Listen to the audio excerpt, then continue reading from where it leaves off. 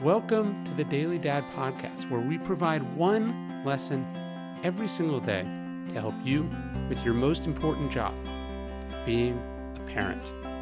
I'm Ryan Holiday, and I draw these lessons from ancient philosophy, modern psychology, practical wisdom, and insights from parents just like you all over the world.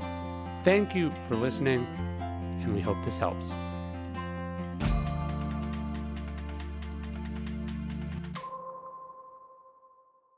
One thing I took from the pandemic is I just want to wear comfortable stuff. And I don't want to put anything on that I don't have to that isn't comfortable, right?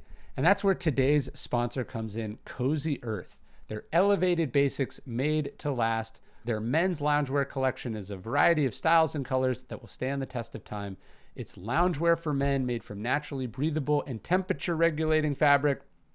A lot of it's from bamboo, which is really cool. It's all-season versatility, perfect for layering. There's next-level comfort, four-way stretch. I think you'll really like it. Cozy Earth's men's loungewear collection has a bunch of different styles for you, whatever your lifestyle is, wherever you live, however you live. Cozy Earth has an exclusive offer for Daily Dad listeners today, 35% off site-wide when you use code DAILYDAD at CozyEarth.com.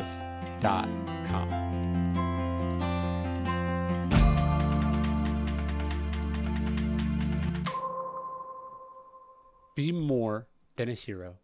There's no question that John Boyd was a hero. He was a brave fighter pilot, a brilliant strategist, a tireless reformer.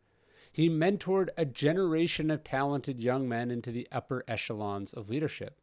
The same goes for Victor Krulak, one of the most famous and respected Marines in American history. Yet both men struggled to be so heroic at home, according to Robert Coram, who wrote a wonderful biography of Boyd as well as one of Krulak.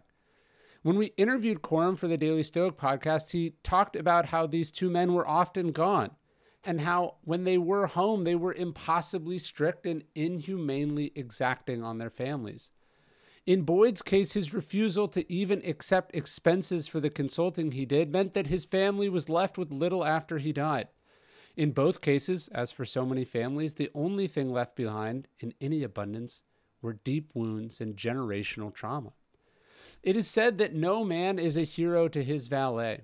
It may be also said that many an accomplished and heroic parent is resented or feared at home, because like the valet, family sees the real person behind closed doors. Even more, it is they as family members who suffer most, sometimes literally for the noteworthy sacrifices, often without recognition by society or remorse from the parent.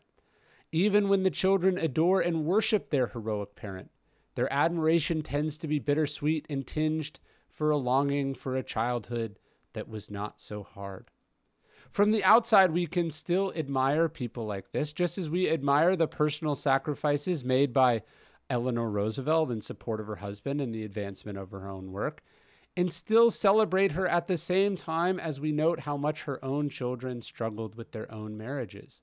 We can acknowledge and be inspired by this heroism, while still striving to learn from the failure to be great and be more than a good parent at the same time. Hey, thanks for listening to the Daily Dad Podcast. You can get this via email every day as well at dailydad.com. Please leave us a review in iTunes. And most importantly, if you know any dads or parents who would benefit from these messages, please spread the word. Thanks.